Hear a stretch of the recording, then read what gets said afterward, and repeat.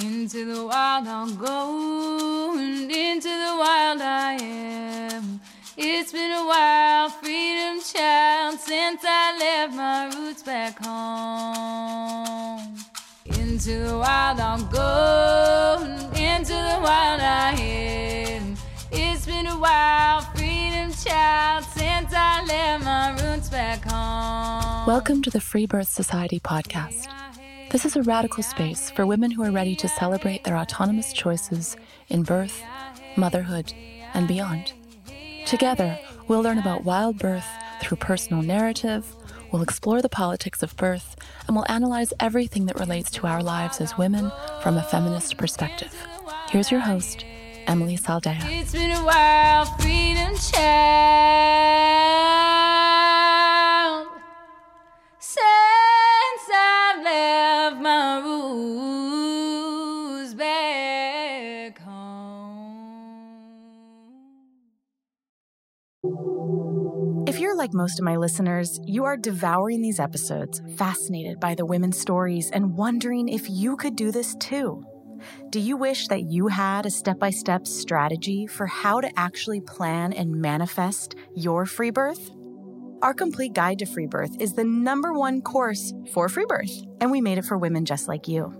It's a self-guided, online, intensive course that will teach you everything we think you need to know about how to birth freely and in your power. We'll take you all the way from unpacking industrial care to what DIY prenatal care looks like, how to pick and prep your support team, what to expect, look out for, and how to shift when more support could be needed. Yes, we'll cover the what ifs, how to prevent complications, and how to orient your entire life towards a powerful birth. So head on over to freebirthsocietycourses.com now and take the first step towards the birth of your dreams.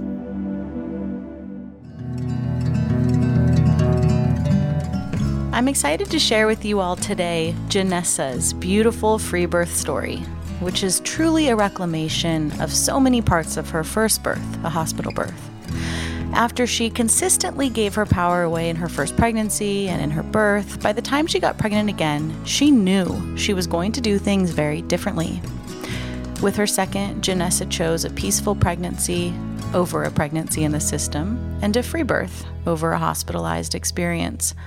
Through taking responsibility for her choices, Janessa was able to reclaim everything that she had given away in her first birth, even down to smiling through her peaceful emergence.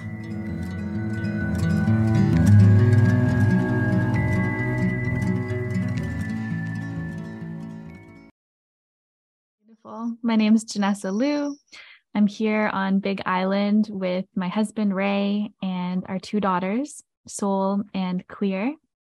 And yeah, we landed on island after choosing. We were staying in the States and we were looking for where we wanted to relocate to from San Francisco. And we even looked into potentially North Carolina with you and multiple states. And then synchronistic events led us here. And we were looking to build intentional community, whether that's living on land with others or joining a community. And so what we're doing here is building a retreat center in our home.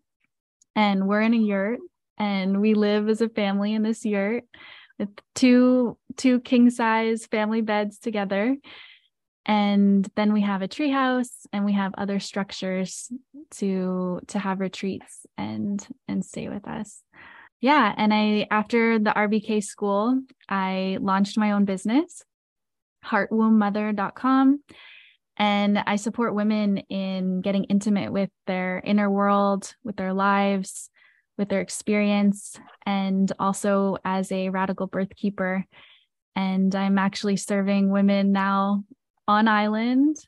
Yeah, birthing outside of the system. And when you read my page about what it can be like from conscious conception through to wild pregnancy and birth the way that you dream and nourishing postpartum, it's really about using that experience to come into the body and to have this transcendental spiritual experience. And yeah, I'm getting to do that with women now and walk with them. Good. Yay. I'm so proud of you. Can't wait to hear more about your birth stories that kind of bring you up to this point, right?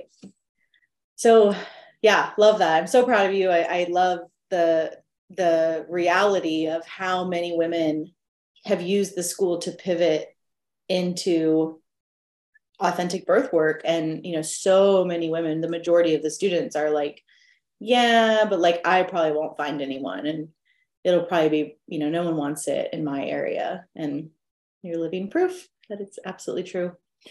So take us to the beginning with your first kiddo or your first pregnancy, and who were you then? And what did that pregnancy and birth look like? Oh my gosh. The who were you then? What's so interesting is I still don't have my cycle back from this pregnancy, and she's 15 months. And with Soul J, the firstborn, I also didn't get my cycle back until 30 months after conception. So just under 2 years for her. And the way I related to blood and to my cycle back then, like I didn't even call it a cycle. I, just call it a period. And I related to it as, that thing that happens every month. And we did have a conscious conception. So my awareness was there in that first pregnancy in that way. And it was the whole aspect of conscious conception was Ray had already wanted kids and I wasn't ready yet. And then there became a time where I was ready. And so then we were intentionally allowing ourselves to try. And it was and that just kind of shifted. It just happened. Like all of a sudden I realized, okay, I'm ready. And it was our 18-year-old dog's birthday weekend. Party weekend. Yeah. And and then that was the whole piece around the conception. And we just intentionally decided, okay, we're going to open the portal now. And we conceived in the first time. And again, at the time, like I even after he came inside me, I had him like lift up my legs and like hold me up and just like try to make it work, this must be why it worked. And and we got pregnant. And at the time, home birth was not in my awareness at all. I don't have anyone in my life who's even had a home birth. Even now, definitely being on island and just in the spheres I'm in, it's everywhere, including free birth. But then there was no one in my life that it wasn't even an option. I hadn't even considered it. I do have a recollection that I associated home birth with like, why would you want that mess in your home? Or like when people say, it's going to be a murder scene. Exactly. Yeah. I don't know where I picked that up, but it was like, there's going to be blood everywhere. Like, why would you want to do that in your home? On the walls. Yeah. It's funny. Yeah. And so it was always going to be a hospital birth, and we were in California. And my pregnancy, I was still working in tech, and my role involved traveling all over the world. So when I became pregnant, at first, my first trimester was like just vomiting and a lot of nausea. And and I was really fully in the system. And so I was taking like the sleeping pill that they get you to do with like vitamin A combo. I don't know, Unisum. Yeah. Taking that regularly every day and just puking after getting off the subway. I'm just loving the 180 of your life right now. This is hilarious. Like now you're in this like golden angelic light in a yurt on Big Island. It's so amazing. Yeah, dramatic. And it was all like through the journeys of the births too. And like having the second pregnancy guide, like, okay, we want to find this new home to land. So yeah, and it was really rough. And I remember thinking like, oh gosh, I thought I wanted more kids, but if this is how it is, like not gonna do it again. And then just being in the system, I developed like all these major fears around how my weight gain was happening. I remember being in one of my prenatal sessions, and my dot in first trimester was like way off the curve at the beginning and gained a lot really quickly. And then having the OB, the woman, just straight up like look at me with a glare and ask, "Are you sure you're not eating too many desserts?" Ew.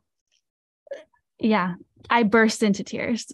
And inside was like, yeah, I am eating too many desserts. And I don't know what I'm doing. And it was that moment even more so that I just really gave away all of my power and really just like fell into her lap of like, you're right. I have no idea what I'm doing. I'm a mess. This is my first time. And she actually ended up scheduling me a therapist appointment for being a mom or a pregnant mom. And I was like, yeah, this doesn't feel right, but you must know best. And so I went for the appointment, and it was with a guy. Ew. And weird. For a pregnant mom, right? So and he was so monotone and so creepy vibes. And I was like, what am I doing? Like, he was asking me questions about if I feel safe.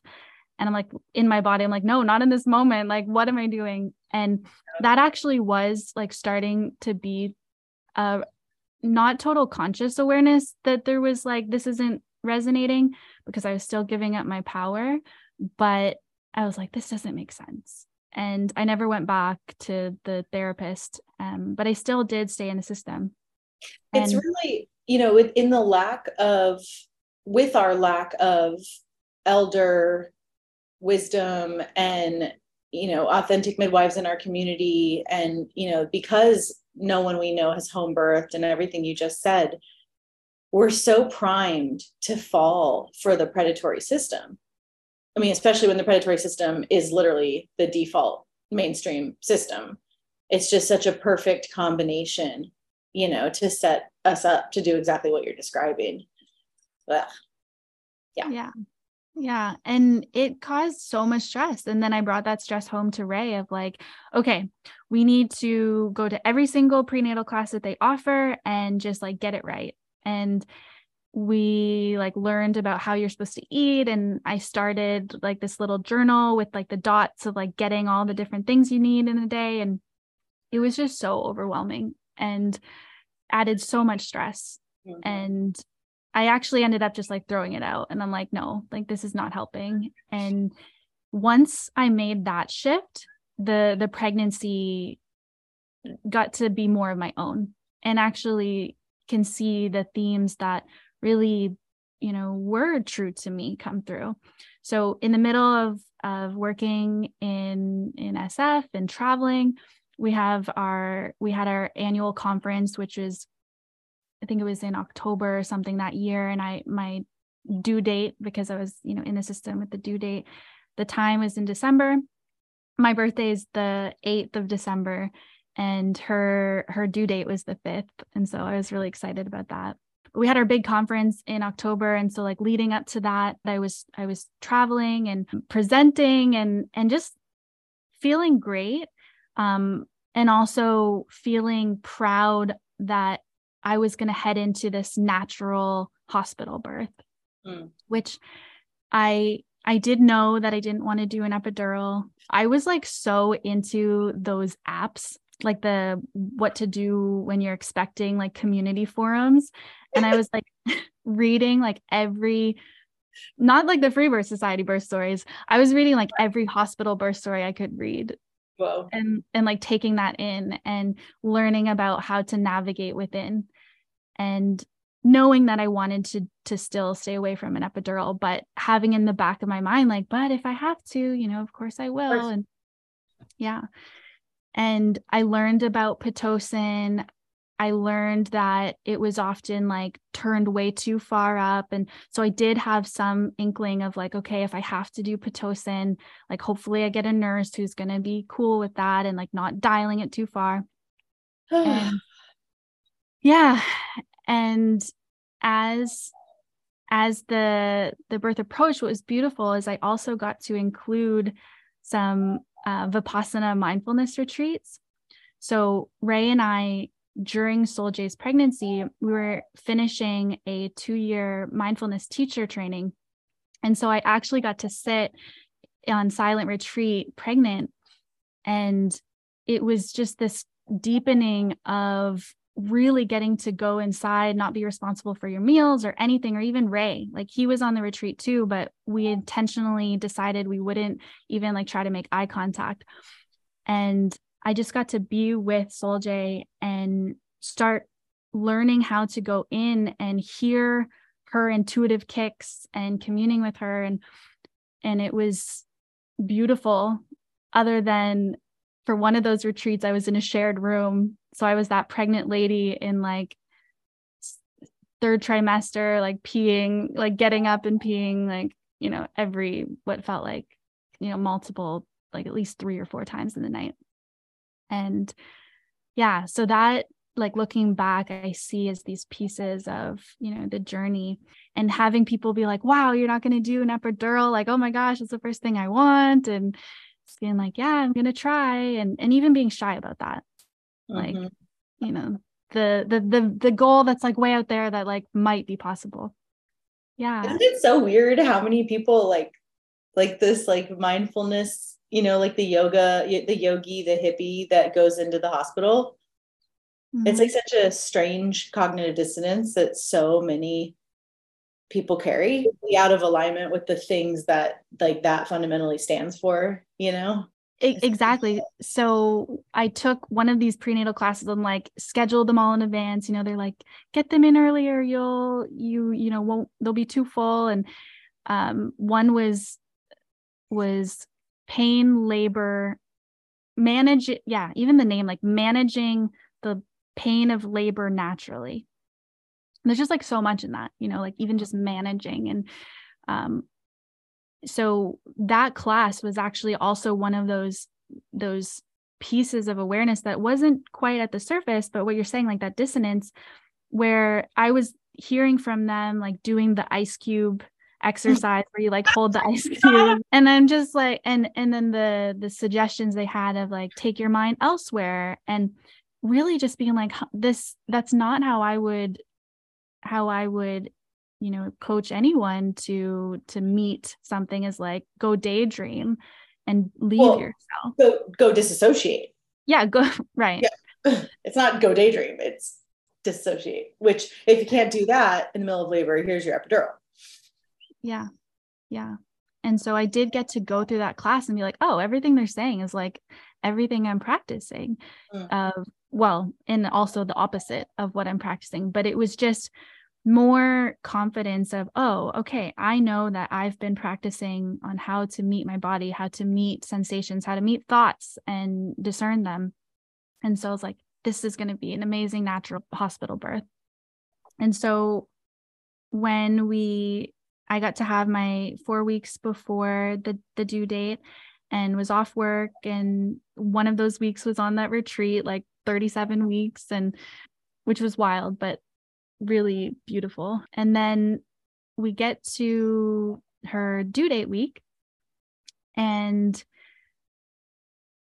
because I was so in those apps, you know, there's all that buzz of like, how do you get labor started? Like, what are all the ways that I can get things going, get things moving? And so I had learned that if you have sex and the semen can potentially get things going. And so I was really excited to have a birthday twin, even though her due date was the 5th. I was like, it would be great to have it on the 8th. And so the morning of the 4th, Ray was like, let's have sex. And I was like, no, like, what if it gets things started? And, you know, my birthday twin, like, so weird and selfish. And now I'm actually happy that she was born on the 5th. But yeah, the morning of the 4th. And so we did. And then I was still laying in bed, and like 20 minutes later, I felt this gush. And so I got up and I went to the bathroom, and of course my water broke, and I was like running around, or I was in the bathroom being like, you popped me. And we did the first thing you do when you're in the hospital system. We right away like called and said, I think my water broke. I can feel a sensation. It feels like I'm peeing myself. And they're like, okay, come on in. And my mom was staying with us, and we all already had, the hospital bag packed, and we were all ready. But I had the vision of being at home, getting to be with my labor and be with the sensations and labor at home before going in. So I thought we were just going to go in and come home and then get to labor, because I didn't have any sensations yet. It was just my water starting to break. So we went in, it was the morning, and we get there, and then in triage, they have me pee, and they say, yep, your water definitely broke and you're not going home today. You're staying here. And there was definitely that like, oh, like, woof, there goes all of that visualized like dream that I had, but got to be here. And so I started explaining to her what my birth plan was. And I remember, I can even like see the look. I remember saying like, I want it to be as natural as possible. And just like her looking over her sheet, like, okay, but like, we'll see. And then I said, but even I responded, because it was so like, we'll see, that I was like, but of course, like whatever's, safe, we're going to do. Hey, you better be the good girl. Yeah. Exactly. And her look was not, we'll see. It was, yeah, fucking right. Exactly. It was. Yeah, of course. I mean, especially with open waters and no waves, first time mom, there's no way you're getting out of there without an induction. It just doesn't, there's just way too much money to make off of you. Yeah. And that's what her face said. And then of course the state I'm in, we'll do whatever we have to do. And so she says, yeah, we're going to send you up to the room. And so I'm like, oh, all right. Okay. Making good with this like new path. And then we get to the room. Now, one thing that I did, like, again, me thinking and true to me was like, okay, if I'm going to be in the hospital, I'm going to make this the best environment that I can. Learned you can't bring incense, learned you can't bring real candles. So bought like a bunch of the electronic ones, and we set the room up, and Ray brought his flute, and we just knew in a beautiful birth playlist. And so again, I thought, like, at the time, my awareness was like, this is how you do, natural birth. And no sensations yet. So those halls, like that small little square route, became like the place. I was like, okay, I'm determined. Because what they told me was, yeah, to your point, you have 8 hours. We'll give you 8 hours. And if your contractions aren't strong enough by that point, then you'll start Pitocin. I was like, okay, I really, don't want to take Pitocin, but, if I have to. And so I was determined, which is also like the energy of like trying to force it to happen. So like we blew up the yoga ball, and like Ray and I are like walking this course over and over and bouncing on the ball and trying to do all these things.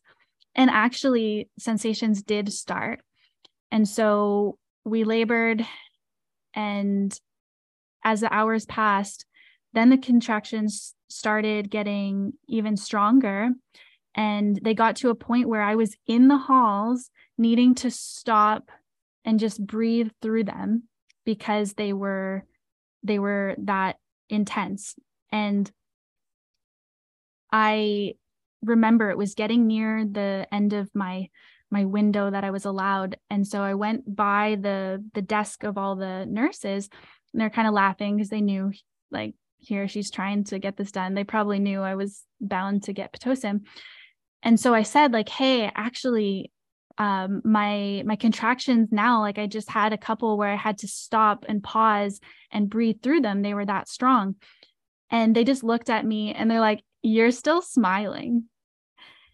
And no, you need to be doubled over in pain and not smiling for us to not do Pitocin. Damn. That's a sobering comment. God. Yeah. So I just took that in. I was like, oh, and again, it was like one of those moments where I'm like, oh, okay, this makes sense. Like I'm supposed to be doubled over. Like I'm so far from that. I'm still smiling. And so, yeah, then I went back to the room and they got me started on it. And thankfully, I'd heard this beautiful wisdom from a sister that a contraction has a peak and a valley, and then there's space between, and that you can use that space between to reset, to come back to center, to, that sensation, that contraction that passed will never be the same again. You'll always have a new one.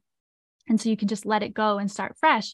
And that once you reach the top of the pain, which also doesn't necessarily need to be pain, which we can get to, but when you get to the top of the pain, that you're on the other side and there will be a decline, and that you can enjoy that and actually allow yourself to feel pleasure in that. Like, okay, I'm on the decline. And so when I started the Pitocin, that was my experience of the sensations, and it did get things going pretty quickly. And the way that I was being with it was I was trying different positions. I had thought like all fours was going to feel great. And I was like, oh my gosh, like next contraction, get me out of this. I tried different ones. And what I really loved was sitting down with my back against the wall and my legs crossed and just sitting on the floor.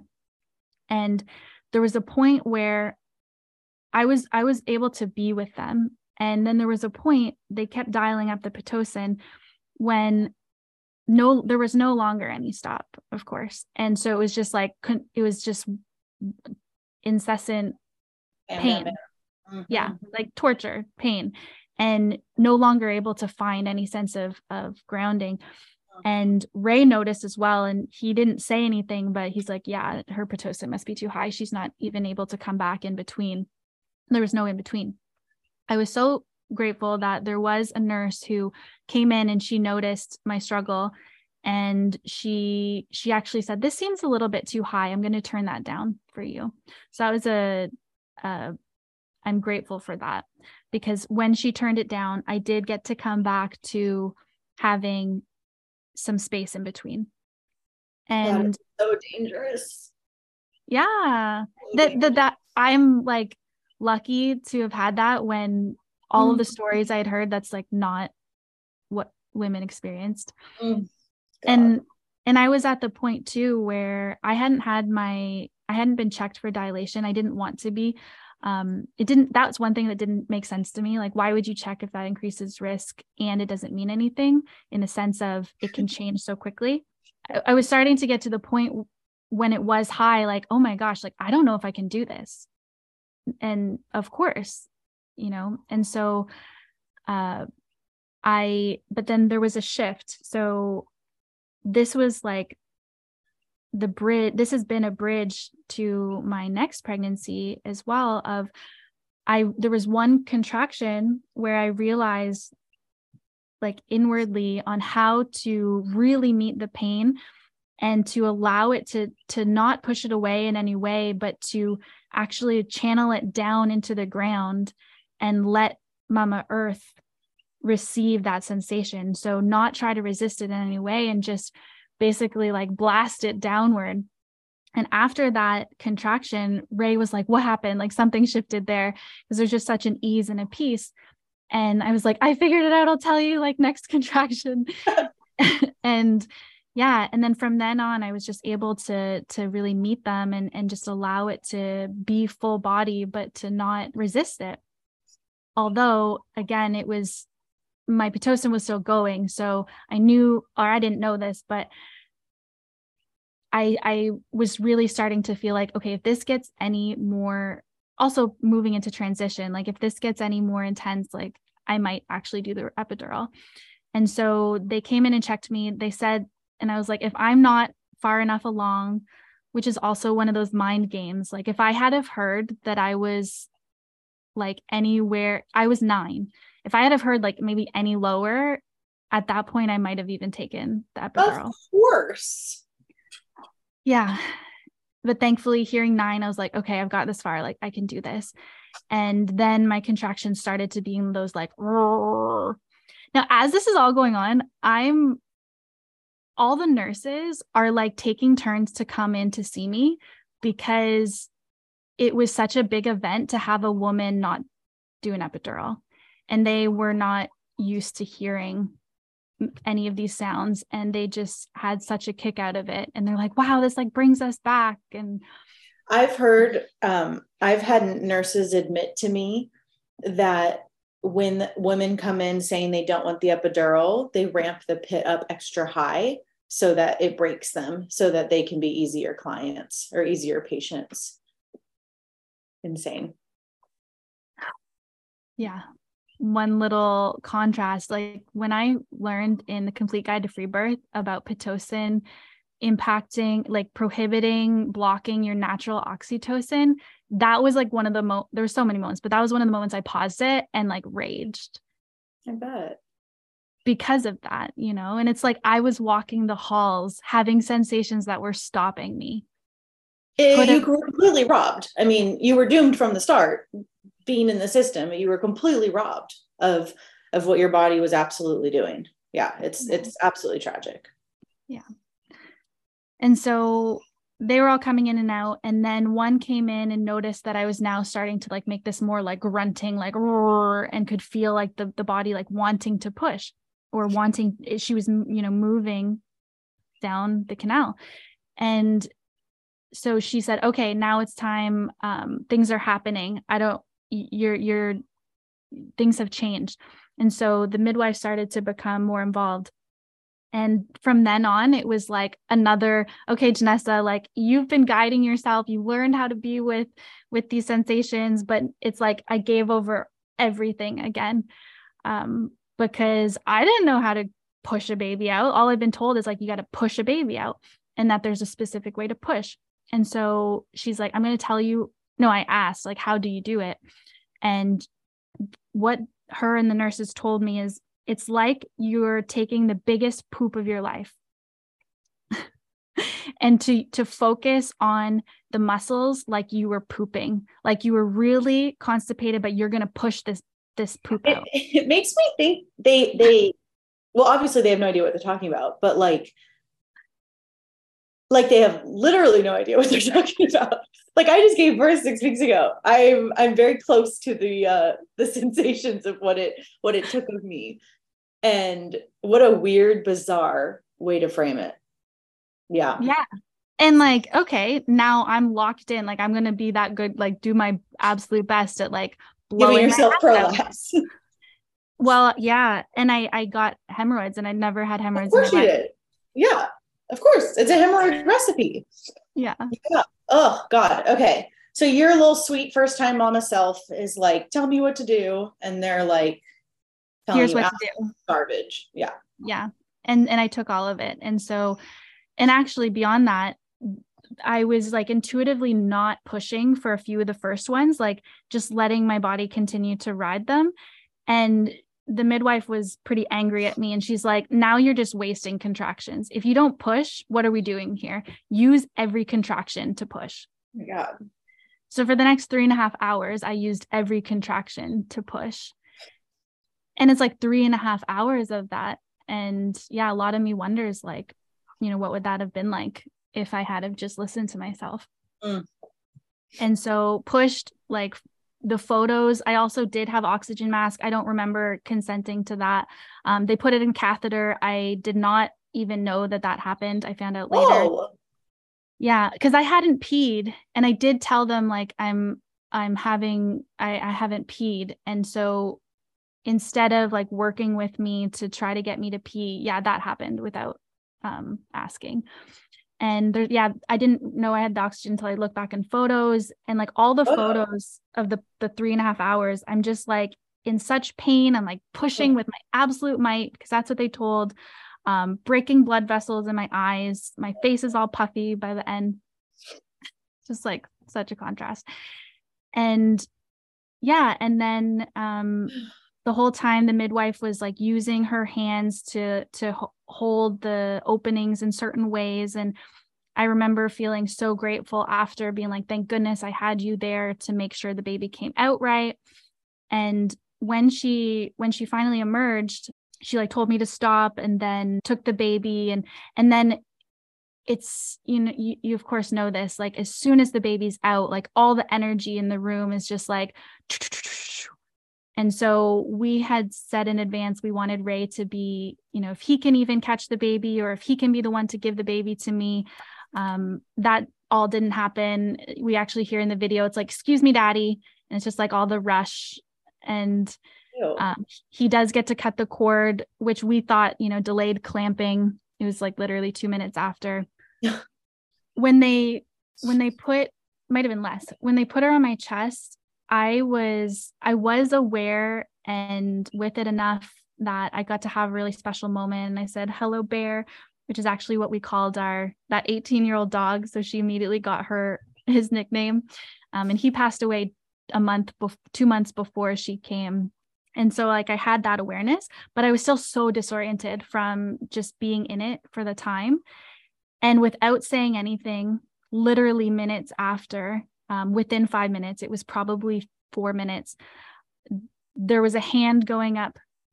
First, they started the fundal massage, and that was so painful. And I was like, what's happening? And then they went up my yoni and started scraping the placenta off the wall. So I had no chance to actually birth it naturally. And that was excruciating. That was like, I was just in so much pain. There was no natural piece of that at all. Didn't get to see the placenta, and they whisked it away. And yeah, that was the first birth.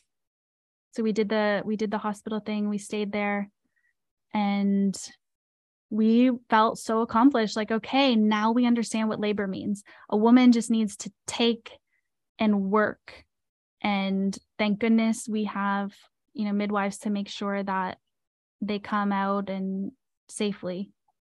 And so proud that I had a natural birth. Which makes no sense. I also didn't recognize the placenta thing until watching Complete Guide. That was another like, oh my gosh. Yeah. Oh, sick. Yeah. Right. That's the sickest part, is to emerge feeling so victorious. You know, it makes me think about like, I'm not specifically talking about you. I'm obviously making an observation about the whole result of our society, but like, you know, women who think they're into BDSM, you know, so that they have the air quotes power to be abused. It's so twisted and sick, but it's the reframe that victims often will make to survive within a system where they're being completely gaslit. Mm-hmm. It's so painful. Right. Of course. Yeah. Of course you're stoked. You made it out without an epidural, right? And the bar is so low. It's like you did the thing and you have this beautiful baby. It's so painful. It really unfolds in layers, doesn't it? Yeah. And like the immediate postpartum picture, my eyes are bloodshot and busted, like literally blood vessels, hemorrhoids, and a catheter wound that actually impacted me for more than a year. And none of that was consented. Yeah. None of it's really consented to, you know, like there's no real consent in the system. You didn't really consent to Pitocin. You were coerced, manipulated, and threatened to have it. Right. There's no right. By consent, I mean not even saying the words. Yeah, you weren't even aware of it. Yeah. Jesus. Yeah, totally. Yeah. I mean, I've been to births where when I was a doula back in the day, where I'd like walk in to join them, like they already were in the hospital, and the mom would think that she's just on an IV bag and she's on Pitocin, and they haven't even told her. They just started the drip, and I'll walk over and be like, "Oh, they've already started you on Pit," and she's like, "No, it's just IV fluids." Like, what the fuck? Yeah. Exactly. So then what happens? How do you, how can you kind of articulate your journey from there to who you are into choosing free birth? Yeah. So we got to go home, and we had some breastfeeding trouble for the first weeks. And really, I know there's different thoughts on tongue tie. For us, we were told originally in the hospital that she had potentially a mild tie, but it was nothing to worry about. And for us, it was the exact reason why we struggled. And those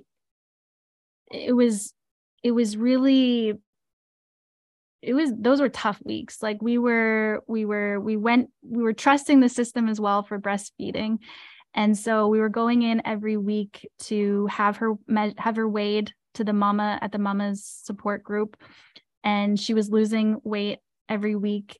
And I had the milk, and she was just not able to get it out because of the tongue tie. And so then thankfully we started down our own research. I don't know how we originally found it, but we started to find these blogs on like breastfeeding struggles, and to learn that sometimes tongue ties are mislabeled or said that they aren't one. And so for us, that was kind of the first journey out of the system. And also at the same time, we were deciding, like, were we going to vaccinate? And for our awareness at the time of the birth was that's just what you do. So she actually received the vaccines in the hospital. My mom, who was total freedom fighter, like activist, it broke her heart. And she actually asked at one point, like, just don't get the ones here. Like, we can talk about it more. And I'm like, she already got them, Mom. Cause like, that was like the very first thing, they just put it in. And so that was also the first time that I really started questioning these things, because my mom said, there's this whole series of videos you can watch, like, please just watch them before you decide to get her next round. And, you can make your own decision. And so Ray and I watched them, and yeah, back at that time, like that was all completely new for us, not something we would ever question. And we were just eating up the videos, and it really asked us to question how we relate to the system in general. And we went to her first appointment, and we recognized that the whole point of the appointment was like just to jab your child. Like they weren't actually doing anything.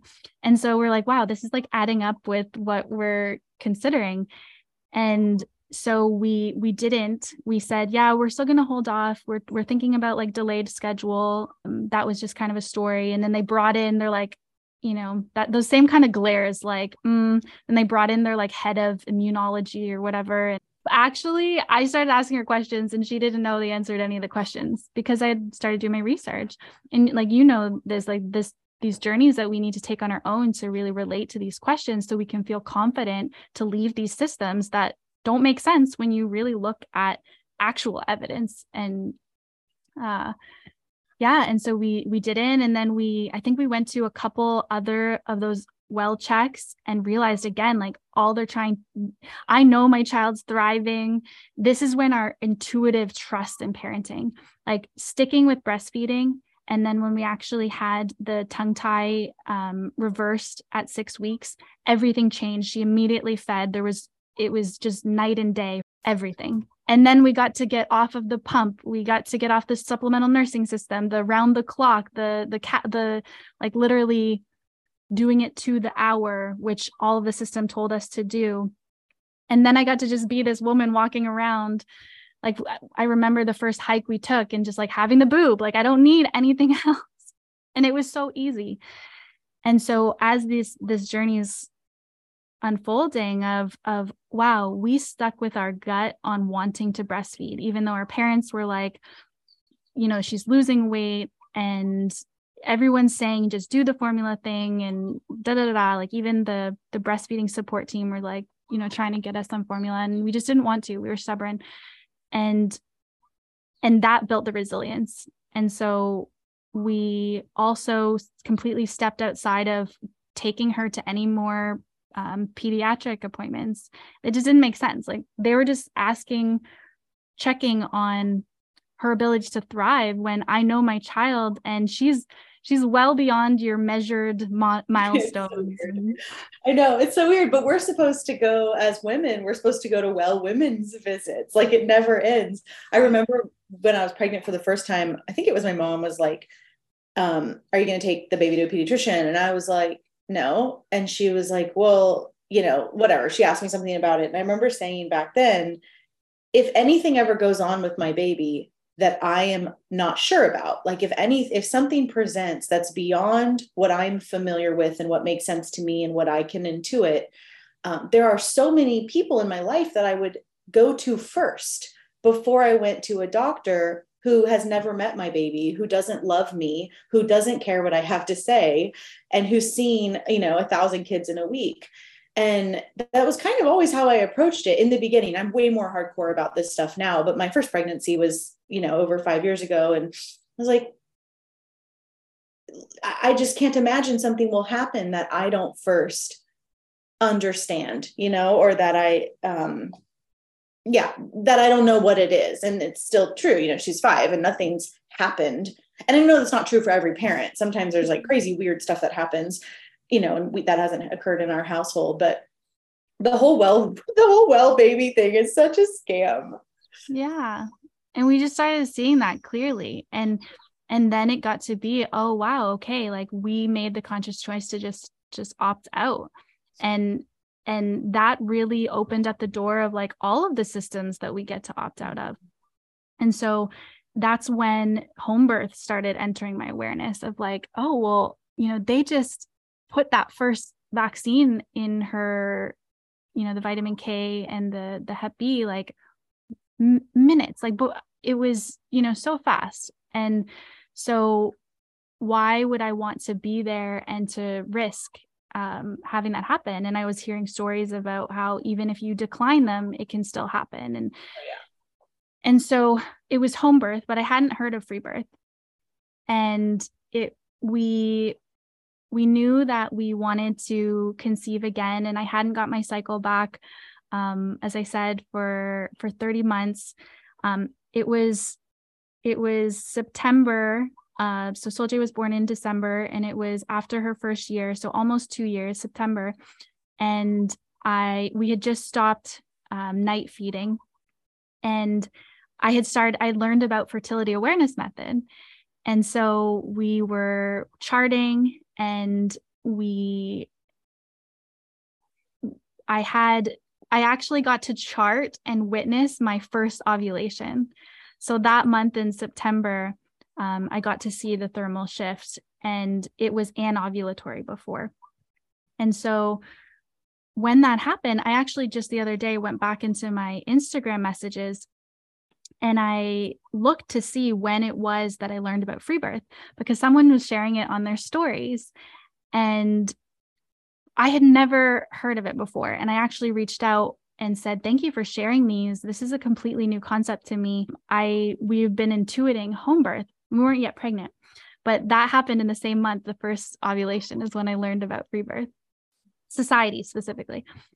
And then in October, I had, we didn't conceive, and I had a bleed, and it was so sacred because I hadn't had a bleed since before Sol J. And back then I was referring to it as like my period, just the thing that happens.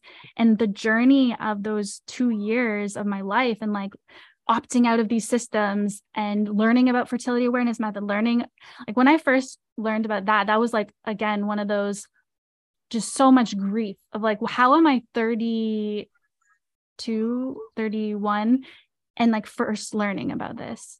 Oh yeah, totally. And giving me the confidence to listen to my body and to see how those other ways that we do things are not even related to the individual. Like that's not my specific ovulation schedule. And so I got to have the bleed. I offered the blood to the earth, and it was only one bleed. And then the next month we conceived. So I've still only had one bleed. Yeah. And so when we conceived, we had been, now this is 2020. So we actually quit our corporate jobs in the beginning of that year. And we had the intention of becoming nomadic and traveling the world and like visiting other intentional communities and learning to see what we wanted. But of course, everything, the pandemic. And so we were grounded. We moved to Canada to be with my family for that year. And it was divine because it was actually the last year of my mom's life. And her health declined that entire year. And so around September was when it was really fast paced.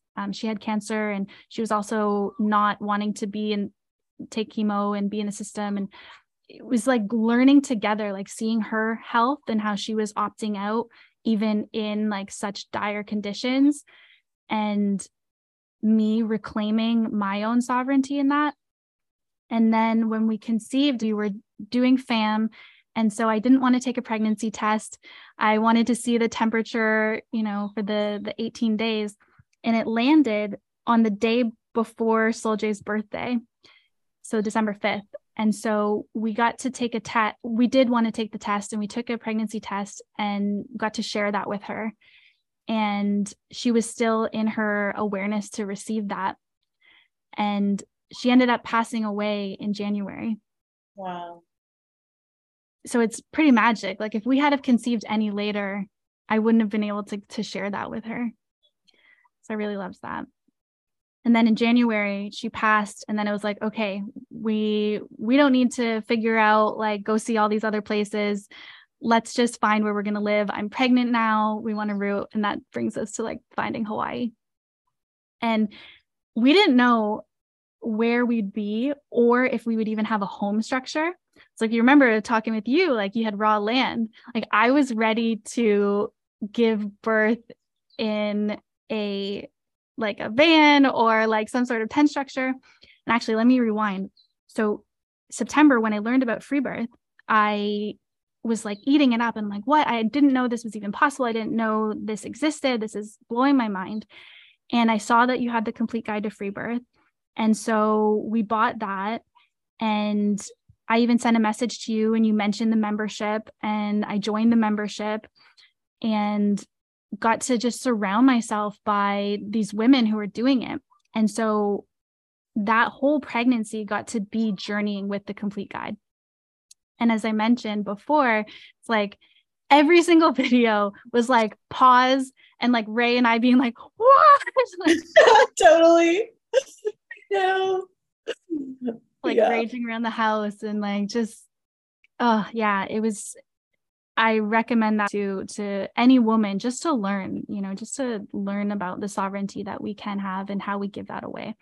And from that, I didn't yet know that I wanted to be completely unassisted, but I knew that, okay, once I land on what state we're going to be in, then I'll find midwives in the area who support home birth, and wanting to find a traditional midwife, knowing the difference between medical midwifery and traditional midwifery. And so it wasn't until June until we landed here. So I was still thinking like I might go unassisted, but I want to meet who's here and have conversations and see how that lands.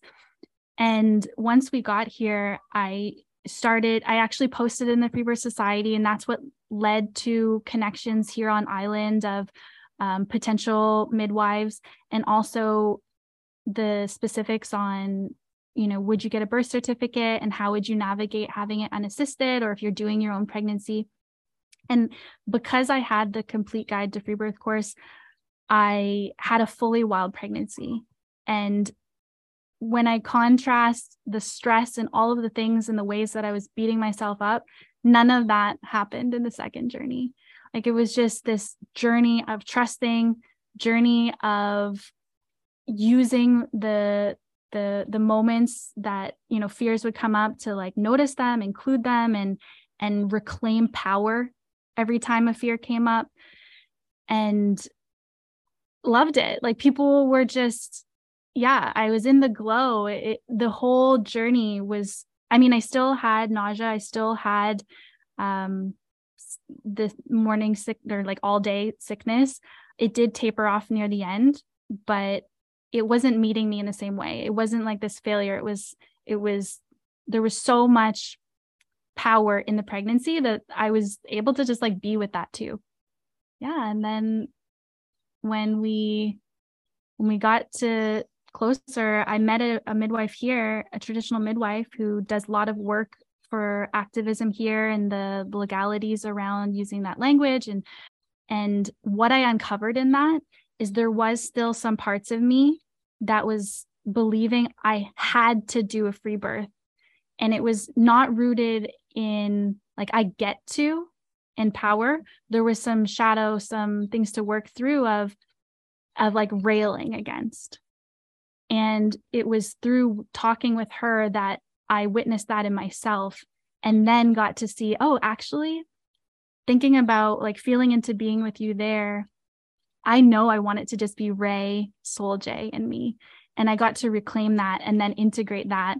And then we were just like on it, convinced, and we got to nest. There actually was a structure here. So I was like, oh, I don't have to like birth in a van or a tent, which I was like down for. And we built a bed, we got it all set. And then our guest date was August 9th. So like, you know, the whole like Lionsgate portal 8/8, Ray and I's anniversary is 8/8. So it's kind of cool that Soul J's guest date was around mine, and then Keela's guest date was right around our anniversary. So in my mind, this is one thing I've learned from like, we'll take into the next pregnancy. I was so believing like she was going to come at the portal. She was going to come on her guest date, like Soul J. So in the mind frame of like, that's 40 weeks, 39 weeks, like I still had at least a week or more. And so we went to the other side of the island on the 30th. We're just like, yeah, I definitely won't be doing this like next pregnancy. We went to the other side of the island. We were like swimming in the beach, and I was like taking 39 weeks photos and thinking like, wow, you know, these are the last moments, the last moon cycle with just Soul J. And then that night we made it back to our home on this side. So it's an hour and a half each way. And as soon as we tucked into bed, sensations started. And I was still in the mind frame of like, I still have a week. Like Ray was like, it could happen. And I'm like, no, I still have a week. And we went to bed and I was able to. And I woke up and I was like, Ray, like there was a couple in the night that woke me up, but I was able to sleep. And one of the biggest things that I took away from the complete guide was not allowing myself to like get all excited and to then use my energy and think it's happening, and to really just let it unfold, almost to the point where I was like, it's not even happening. Like I have a whole week. And even coming to terms with like, am I going to be one of the women who, you know, is with sensations for a week? And so I woke up the next morning and I'm like, yeah, they're still there. I was like, we haven't even gotten everything ready. And it clued into my mind. I'm like, oh, wait, you know, often women like prepare their birth space like at least like 36 weeks, you know, and have things ready in case the baby comes. And so we went and did errands. I literally, this is also something I'm going to reclaim in the next birth. We went to pick up packages that were a little rolling cart to put like the diapers, and knew we were doing EC. So we had little things that we were picking up, and they were synchronistically early. And so we got these things while I was having sensations, and like I was in Walmart, and I was like, so it did feel like the reclaiming from not getting to labor by my choice. Yeah. And so I was in Walmart, and I was just like distinctly like sitting there with the cart and having one that had me like pause and just breathing through with a smile, and having people be like, are you okay? Like having a woman just like be happy for no reason freaked people out, even though I'm like undercover having sensations. So we finished everything. And we're like, we should get home to, like, just in case, because these have still been going on. And we set everything up. We set the towels up. We set candles where we want them. And again, I'm still thinking like it's going to be a week. And so we blow up the pool. We wanted to have a home birth or a water birth, and we hadn't tested it yet. So we're like, great, the pool works. We literally deflate it and put it away. And that's and like, funny. it's Never to be seen again. Well, it's this whole effort to like blow it up with the air compressor too. So super loud. So we put it away. And then as I tuck in with Soul J, I say to Ray, like, wait, what if it actually is happening and we don't have the pool ready? So loud. And she was just going to sleep. So I told him, why don't you take the pool down the road in the truck and the air compressor and blow it up? And so he literally did that. And then it was the first moment that I'm like, okay, I've had all of this training, this practice, this womb work, connecting with my body for this journey. I really want to be with the sensations now and meet them. And so I just dropped in and visualized my womb opening as a rose. And as soon as I did that, I heard this huge pop and was like, what was that? And didn't make the connection what it was. And I was like, well, I do have to pee. Like, I'll just go pee. So I stood up and then it all gushed and my water broke. And I was like, oh my gosh, my water broke. And so Ray had literally just left. And so this is like 10:30 at night. And so I start texting the women who were my little messaging support to say, my water just broke. I think the portal might be open. And then went downstairs, went under the stars. And especially since last time I, wasn't peeing, I just let it release and let the waters release under the stars, and sensations started picking up right away. And before Ray even got back, which was only like 10 minutes, I started vocalizing. And I had done womb vocalizing before, of like intentionally connecting to the womb and then allowing sound to match, to meet, and to breathe through the womb. And so that was a practice that I used to this is when I shifted and didn't experience these sensations as pain, but this like electric current that just went through every cell and let it go and like let it move through the body and let it go down into the earth again.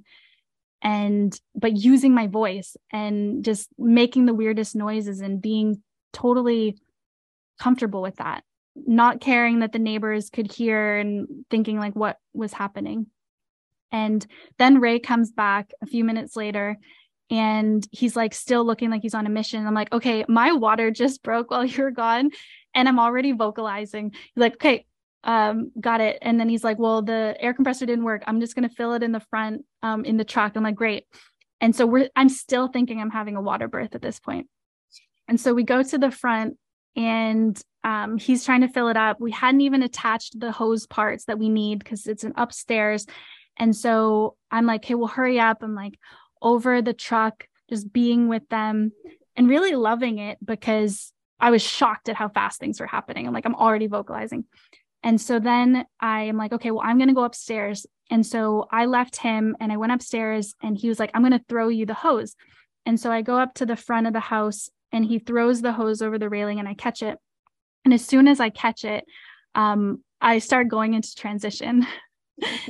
And so I'm clutching the rail and not talking because I'm just so in it and so focused and recognizing I'm standing and I can feel the pressure now and the opening, like she's coming and I don't want to give birth on the deck, like straight up. And so Ray comes and he doesn't know this yet. He grabs the hose and I'm still frozen there. And he walks in the front and puts it in the tub. And then he leaves and was about to walk past me to like go turn on the tap. And I just grab his arm and I'm like, I didn't say anything because I was like in it, just transition, continual sensation, like no space between. And he's like, hey, I'm going to go turn on the water. I need to go turn on the water. And then I'm just holding him. And he's like, okay, so you're saying I'm not going to turn on the water? And I just keep holding him, and he's like, okay, so we're not going to turn that on. All right. And I just like pull him over. He's like, you're just in it. It's happening. And I'm like, just still there. And then, so I muster some breath and like need to get to the floor. And so he tries to move me, and I'm just like, like, no, the woman knows her body. She knows exactly how and when she needs to move. And so once I found the space, I turned, I opened the door and just went straight down to all fours. And I kind of the same feeling of with SJ, that didn't feel good for me. And so we kept our yoga ball like right by the door. And so I just intuitively laid back on it and just relaxed into this comfort immediately. And I was like, get the towels. And so Ray runs, we had just put them out like literally hours before. And he gets them, he puts them under me. And I was like, tell me the moment that it's ready. And so he's like, you're good. And we had a camera set up with a tripod and everything. We didn't even get it. I was like, get the phone, record this. And so he grabs the phone, and we have an 8-minute video of her arrival. And so I'm just laying back on the yoga ball with my legs out, knees open, and just totally like resting, because now I knew I wasn't standing.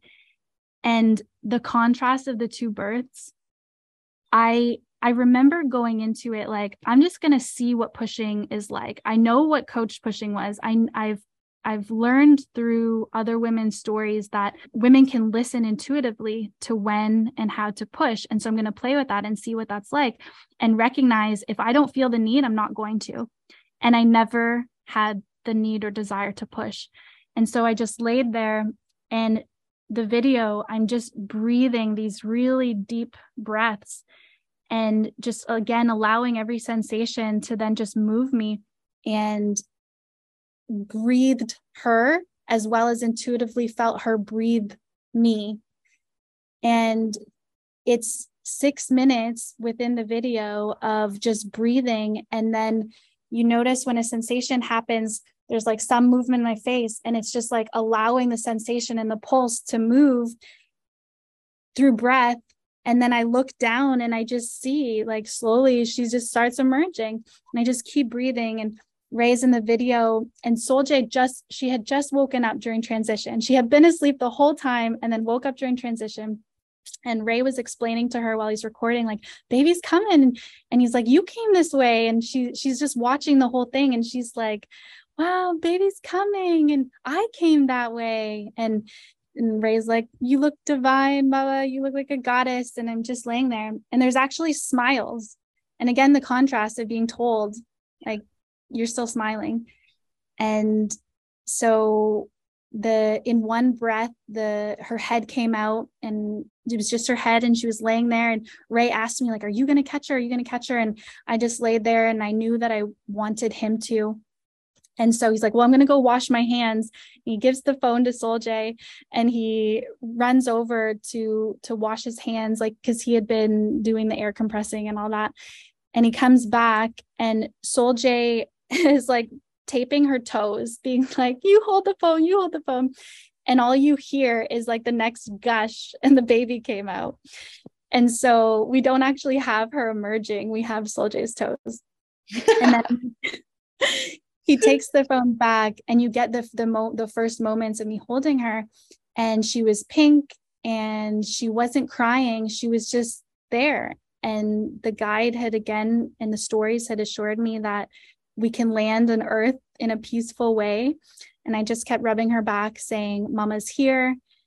And then she had a first like squawky cry, and both Ray and I were just lit up. And yeah, and it was that easy in 6 minutes of just laying back, breathing. And tell me about the placenta.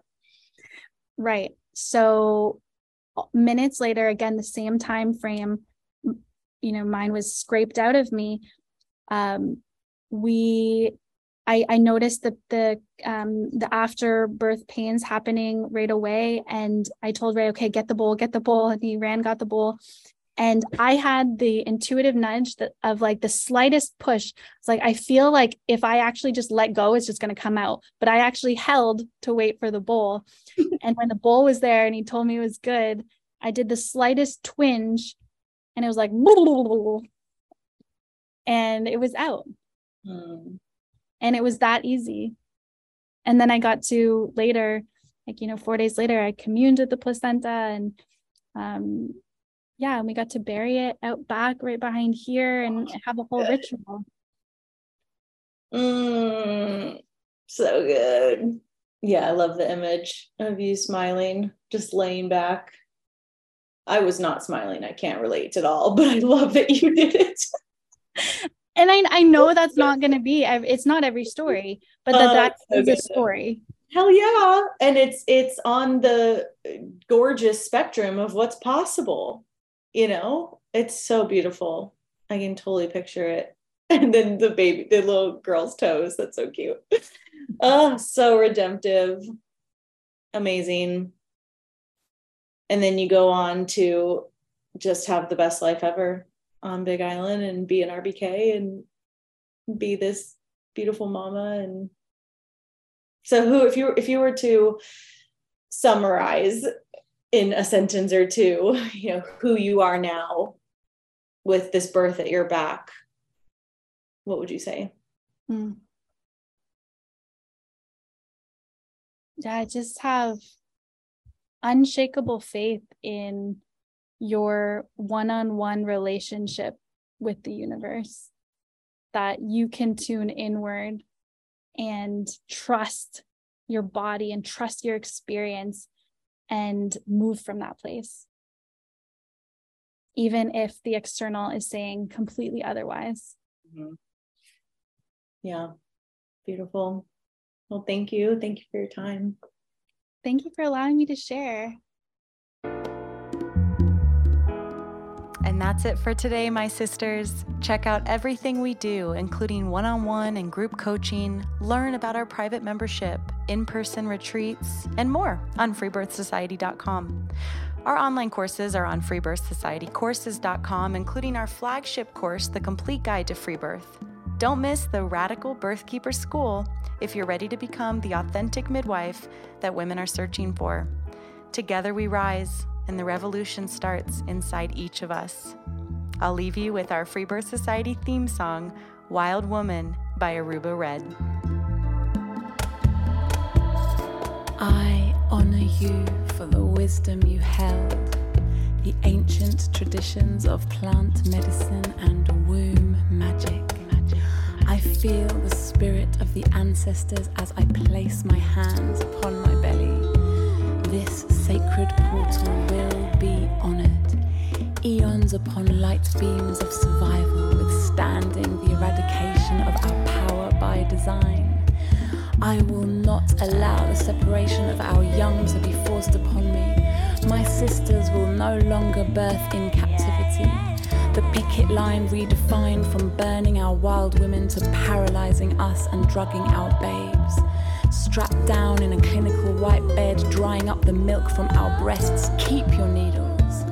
My family will never again be doomed to chase those dragons or your poison. We reject your fear. We choose love. Everything with intention.